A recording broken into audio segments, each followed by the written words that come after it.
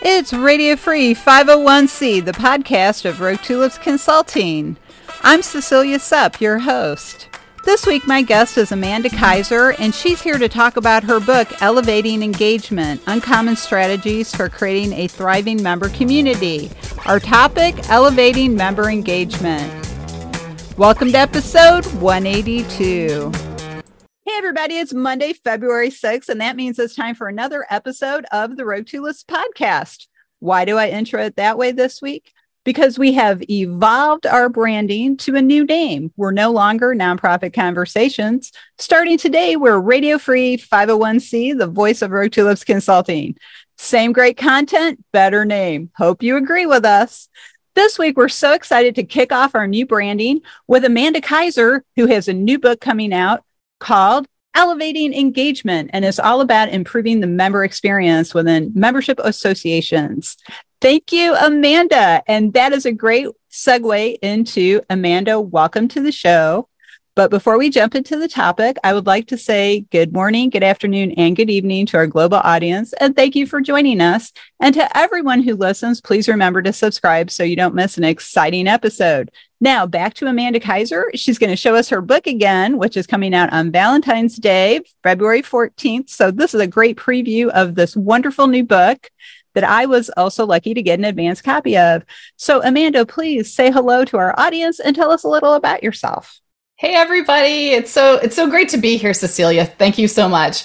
Yeah, so I am a member engagement strategist. I've conducted, at this point, 477 interviews, hour-long qualitative interviews with members, and I took that information plus tons of experiments and speaking and talking to executive directors and chapter leaders, and I packed it all into this book. And the book is, it's called Elevating Engagement, Uncommon Strategies for Creating a Thriving Member Community. And the idea is that engagement is changing. And so now that we know that the nature of engagement is changing for members, how do we associations meet that new challenge? And that's why I wrote that book. I'm super excited to be talking with you because it's publishing soon. So it's going to be out there in the world very, very soon. That's great. And we do want to say this would be a wonderful Valentine's Day gift for any chief staff executive, any senior volunteer leaders, your membership director, your whole membership department. Read it, share it, talk about it, because Amanda's book does really break it down and make us realize, wow, engagement is something we can do and do well. And especially if you look at page 12, there's a wonderful chart about the different steps into creating that thriving member engagement. So, Amanda, could you walk us through your steps a little bit? Like, where do you start? Where does it end up? And how does it turn into this wonderful experience? Yeah, absolutely. So through the research, I've identified the six steps of the member journey. So the first step is observe. So new members join, and the very first thing that they do is they start taking everything in. They're looking at your website, they're reading your emails, maybe they watch a webinar, or they look at a little video, or they read an article. And so they're just they're taking all of that information in. Mm-hmm. The second step is assess. And so assess is it's a very emotional kind of thing. So they've looked at all of your stuff that so far, and they're starting to make this assessment about, is this association filled with people like me? Is this a place that I feel like I'm eventually going to be able to belong? Are my people here? Will I be proud to be a member of something, of an association like this or a community like this? Am I going to feel that sense of belonging? So that's the assess stage. The next stage is participate. So they've sort of said, I'm very hopeful that this is the place that I want to be. And at some point they get the opportunity to dip their toe in. So maybe they comment on a post, or maybe they comment on an article, or maybe they write a little note in the chat during a virtual event, or maybe they say something in your online community. So that's participate. The next is contribute. So participating went really well. They've been doing it for a while, and now they're thinking, I have something to say. Maybe I want to write or speak or be interviewed. It's they're bringing more of themselves to the community, more of their thoughts. But it's also a little riskier, right? Because when you're writing and speaking, you're putting more of yourself on the line, and you're hoping that your association people catch you. Let's see. 5th is collaborate. So this is one stage that I would love to see a lot more associations really embrace, and that is, as you climb in your career, and you might have seen this in your own career, Cecilia, as you move up into your career, your professional problems become sort of like bigger, hairier. Some of them are like non-solvable problems, and I know you help associations solve problems. And at some point, you say to yourself, I've got these seemingly unsolvable problems, like there's consolidation, or there's government regulations, or there's these big things, and I'd love to collaborate with other people on this. And so that's the 5th stage. And then finally, in terms of the member journey, there's the lead stage, and we think of that as volunteerism. We're a chapter leader, a volunteer leader, a board leader, and that's changing a lot.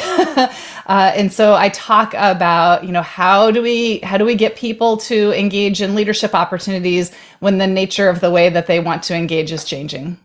That's right. Well, and oh my gosh, so many questions come to mind based on that. First of all, I love your outline, because I love it when someone like yourself takes all that information and streamlines it so it's easy to understand and digest. Because all those steps, I was looking at them and I'm like, this is accurate. This is right on point. My whole career, this is kind of how you get people in.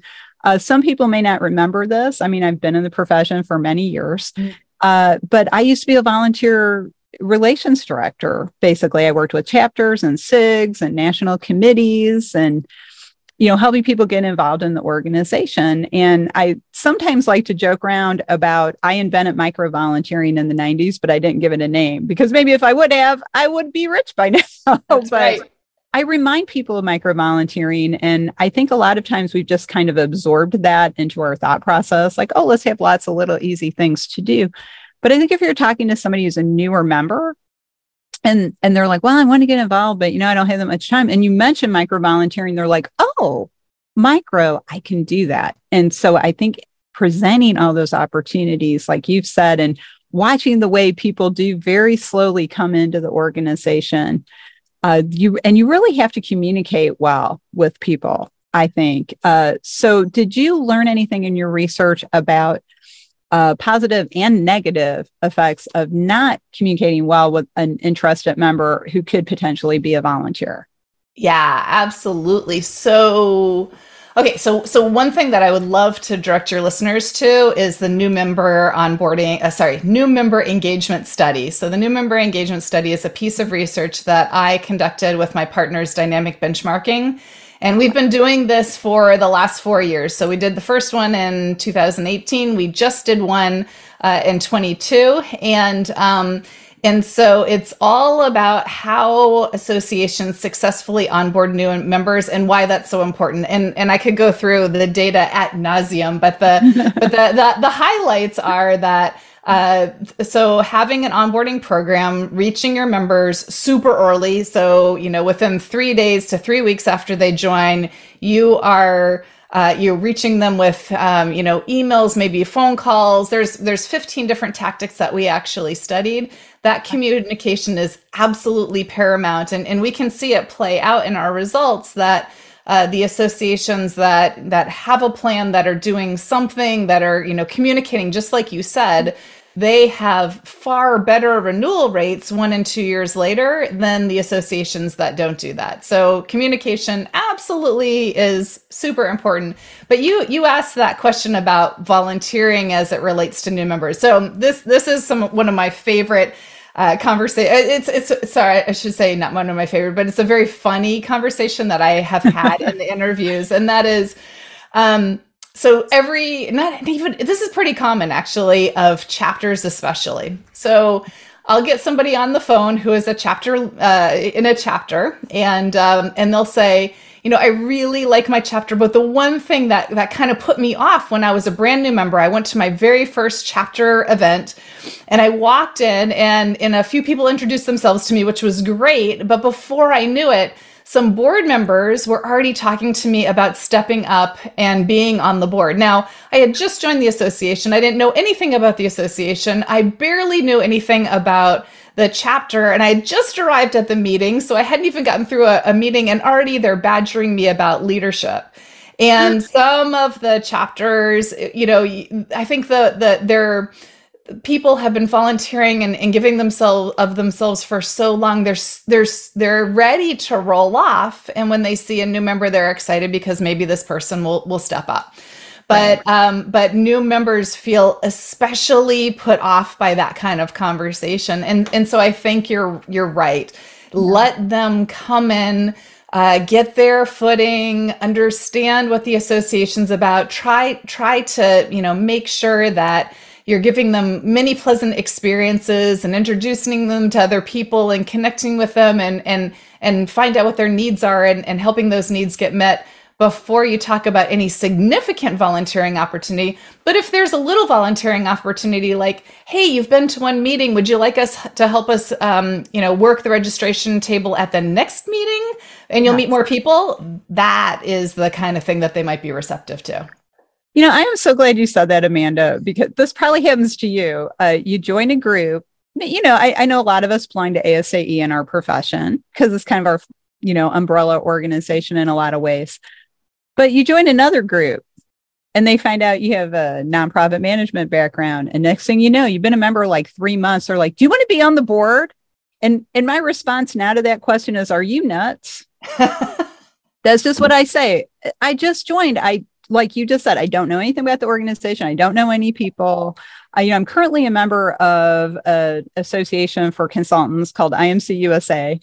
I have been a member since like July 2020. I have yet to go to an in-person event because, I joined during the lockdown and then the other schedules didn't mesh with mine. I wasn't able to go, because they usually meet in the fall and just a lot of conflicts.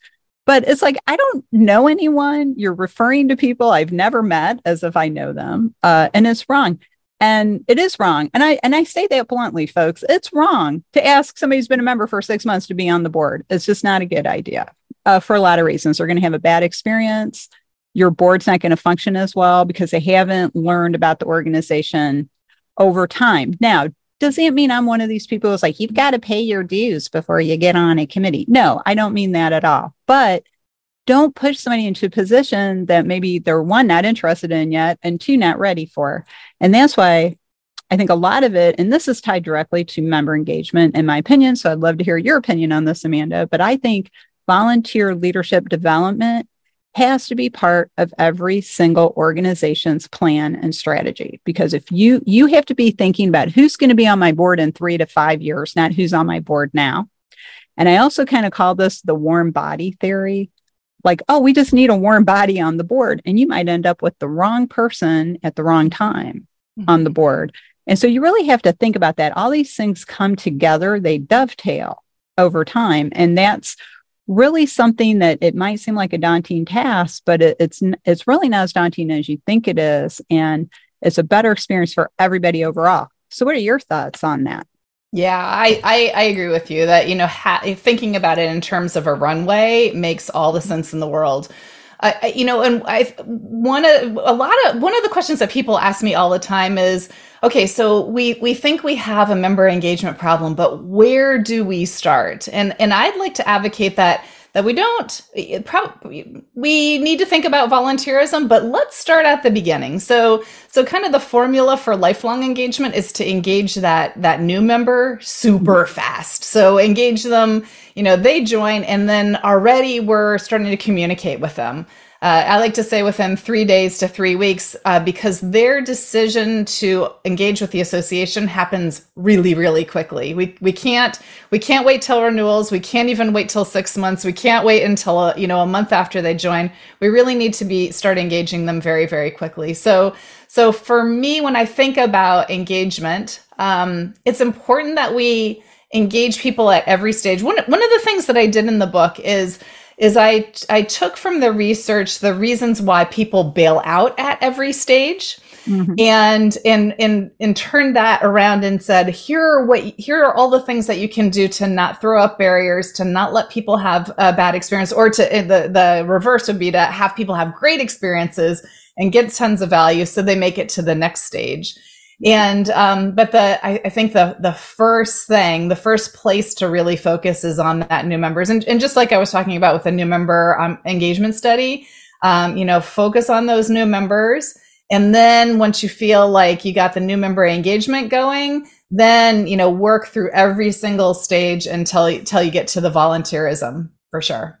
Well, and I think, and that's such an excellent point, Amanda. Thank you for saying that so clearly, because there are steps we can take and put in place. And it's actually a lot easier than we think it is. To invite somebody to comment in the online community. You can say, hey, would you like to be the online community idea generator for this week? Not for the whole month, just for a week. Just put in a question like a couple times this week. And that's an easy thing people can do. And you're inviting them in. I think one of the things we do as humans is we tend not to invite people we don't know in. And a great example of this is when you go to a reception at a conference. Everybody's talking to the people they already know. Nobody's talking to the guy standing by himself next to the plant. So I like to go over to that person and say, would you like to be alone or would you like to meet people? I have never once had somebody say, I want to be alone. They want to meet people. And I bring them over. I say, well, here, meet all these people. And the next thing you know, they're going out for drinks and dinner after the reception. And it's wonderful. And then they're part of it. But we really need to open that door. We need to invite the member in. We need to engage them with an invitation. It's like if somebody says, hey, why don't you just drop by my house sometime? They're not just going to come by your house. But if you invite them, hey, why don't you come over Saturday at 2:00 and we'll have tea and cookies, they'll come. But they're not just you can't just say, well, here it is, go for it. So your comments about having that plan in place is really important. And one of the things I've noticed, I've been seeing people post about online and talk about is there seem to be fewer and fewer volunteer opportunities in associations. And I don't know why that is. I would think we'd want to have more, but have you seen that trend as well? Or am I reading something into this that isn't accurate? I believe that the nature of engagement at all levels, whether you're a new member or you're somebody who's ready to speak, or you're somebody who wants to do a big volunteering opportunity with a capital V, meaning you want to be on a board. I think engagement, the nature of engagement is tapering off on all fronts. Mm-hmm. And the reason why is because of time. So I'd love to, know from you, Cecilia, are you just sort of laying around the house eating bonbons, or are you super crazy, ridiculously busy? Well, when you say, I guess we all have to define super ridiculously crazy busy. I don't know, but no, while I do once in a while take an afternoon to eat bonbons, I don't do that on a regular basis. I'm usually working, whether I'm officially engaged in a project or I'm working something else. When I'm working with clients, I'm focused on my clients. And then, in between that, I'm working on volunteer things. I'm always involved with some level of volunteering and usually keeping myself occupied because, frankly, Amanda, it keeps me off the streets. I love that. Me running around out of control. No, but I am. Yeah. Yeah. I think she's being modest, folks. I think Cecilia is busy, and I am really busy, and I think everybody listening to your podcast is really busy, and in every year, through the decades, and every year we're just busier and busier and busier, and so it's very hard for our members to give us their attention, let alone start volunteering in little ways or contributing in little ways or even participating in little ways. And sometimes associations will say to me, we can't even get them to read our emails. Probably the lowest level of engagement is just getting them to read a short little 5-sentence email. And so yes, I think that the nature of engaging is very much changing for associations and actually many types of organizations, even outside of the industry right now. And it comes back to time, that we don't have enough time to do the things that we want to do in our careers and our lives, let alone, or the things that we need to do, let alone all of the things we want to do. And that's what makes, what I hope makes the book really timely, because engagement is very much changing. It really is, and I obviously was not correctly focusing on the actual question you asked, because yes, I am busy most of the time. Yes. So yeah, because like you, I'm a solopreneur, and I don't, I have a part-time contractor who helps me a great deal with many things. But I do a bulk of everything myself. I'm creating content, I'm running the company, I'm working with clients. But you're right. Then there's the rest of life. I'm against that phrase work-life balance, because you only have one life. It's all part of the same life. So figure it out. But you have to do the laundry and sleep. Our life was supposed to be made easier, and we were supposed to have more leisure time because of technology. And it's actually had the opposite effect. Mm-hmm. Technology fills our days. Emails. I mean, your point about emails, there's so many emails, there's e-newsletters, there's e-magazines, there's podcasts. Do you want to keep up with the news? The first thing I do every morning is read the news from 3 different sources. Every morning I read it. I don't watch it. I read it. What's going on? Who's covering what? So just even trying to keep up with what's going on in the world, you have to set aside time for that. So when we're looking at member engagement, how can we make the best use of people's time, I think, is the real question.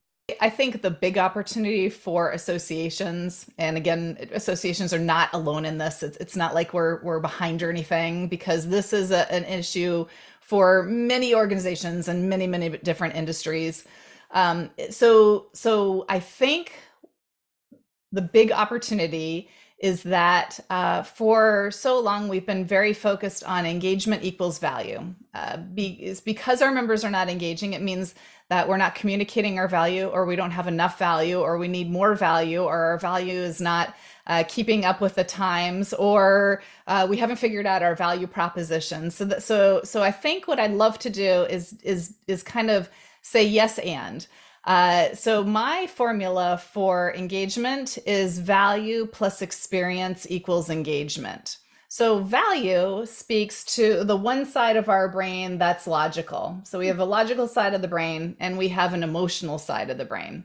Okay. And so when we welcome new members and say, welcome, welcome Cecilia to your new association. By the way, we have 37 member benefits, and they're, in this bulleted list. Go off and learn your member benefits. That doesn't work so well, because we're appealing to the logical side of the brain. Right. Where I think the huge opportunity is to start appealing to the emotional side of the brain with experiences. And so let's start thinking about every contact that we have with our members, whether they're new members, whether they're, 3-year members, longtime members. When we think about engagement, I would love more and more experiences, because those experiences are they're going to activate the emotional side of the brain, and they're going to activate memory. So it's very, very interesting when I do these interviews and I say, what is the value of the association to you? 9 times out of 10, they give me an experience. Oh, a 20-year member will say, let me tell you about the first conference that I went to. And I was standing in line. It was so green, but I knew who some of the big players were in the industry. And one of them, I didn't know it at the time, but she was on the board, and she was circulating through the registration line, and she talked to me. And I was nobody, but she stood there and she talked to me, and we couldn't have had more than 3 sentences. But it made me feel so good that she took an interest. And I made this decision right then and there that I was going to go out during that conference, and I was going to meet as many people as I possibly could. I felt like she sort of gave me permission to go out and just talk to people. And some of those people are friends of mine today. So that person didn't say what I would consider a value thing. They didn't say, oh yeah, there's this piece of research I can't live without. They I make more money because of the association than I actually put into the association. I never get those value answers. I always get the experience answers. And so I want for us to lean far more into the experience side. That is, I totally agree with you. I'm just thinking about all my experiences with the different groups I've belonged to over the years, good and bad, mostly good, but it really is about the experiences, people I've met, fun times we've had together. Met my friend Margie Vallon standing in the lunch line at an MMC conference years ago. So yeah, it's an experience, very valuable. We're still friends to this day. So that's really that experience indicator, I guess. And is there a way, Amanda, that we could measure experience? And before you answer that, I'm thinking of the country of Bhutan has a happiness index, and they think that's more important than their GNP. Are our people happy?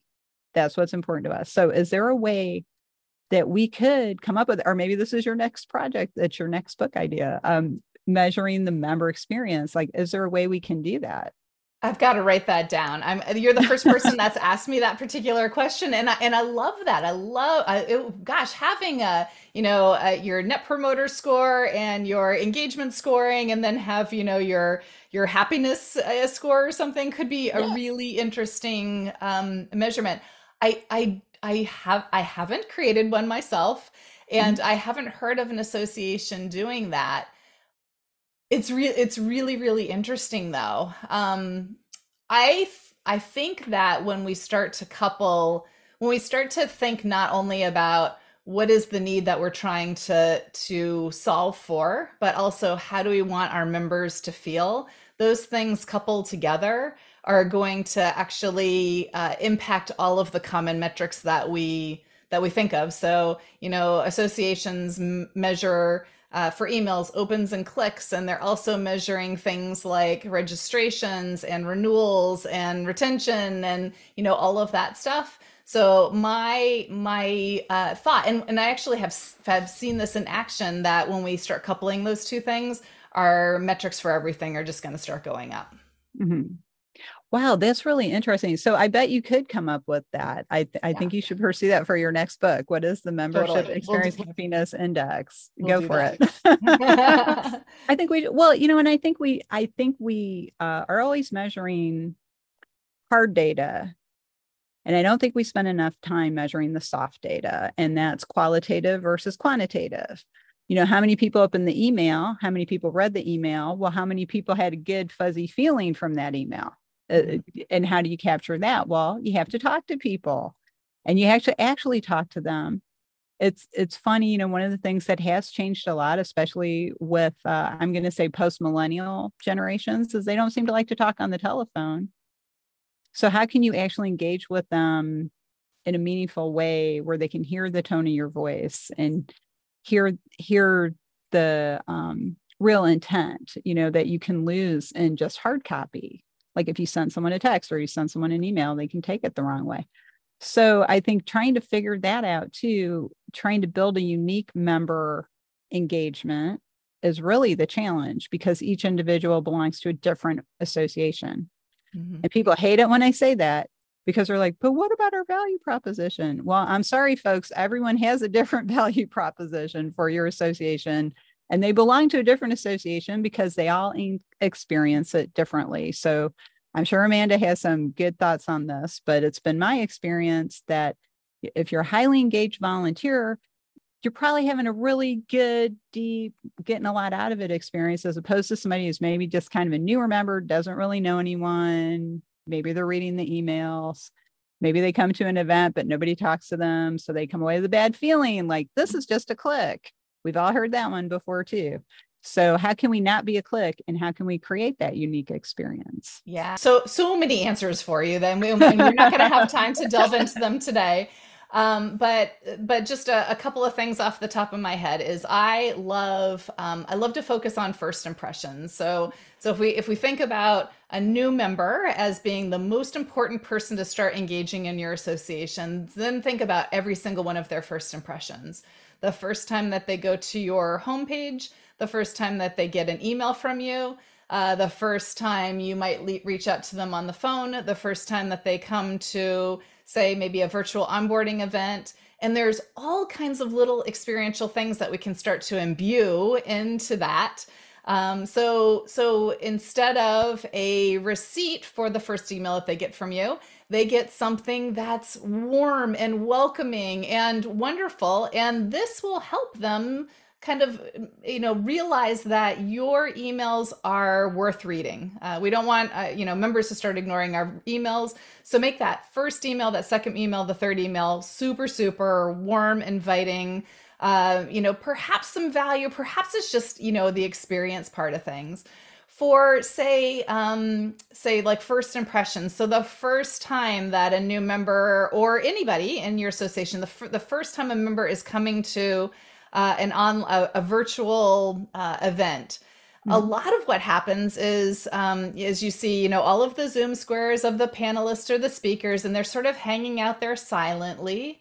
And the attendees come in and they see people hanging out silently, and the person's checking their keyboard, and they just start saying like, "Hey, I'm from Atlanta, Georgia. Hey, I'm from Madrid, Spain," and there, but that can be made into an experience. So you could have chat ambassadors welcoming people by name, asking questions. The speaker could be taking that time before their official start to do something that I call an unofficial start. So could they just be talking to the attendees saying, "Oh, I see Scott, that just logged in. Scott and I go way back, oh, I just saw somebody from my hometown. So, so excited to see, you here, Cecilia. I'm from Silver Springs too. I'm not actually, but, that's an example of the kind of thing that can happen that, it's super, super easy, doesn't cost anything, doesn't take a lot of time, but it's just that, that kind of experience first sort of mindset that we can adopt that will make all of the difference. And that is such a great idea. I love the chat ambassador idea because you see people do different things in chat, like chat storm. Well, the chat storm's fun, but it's hard to read it all and then engage with people. I do really love an active chat, though. So I love the idea of chat ambassadors, especially to kind of bring in the newer people.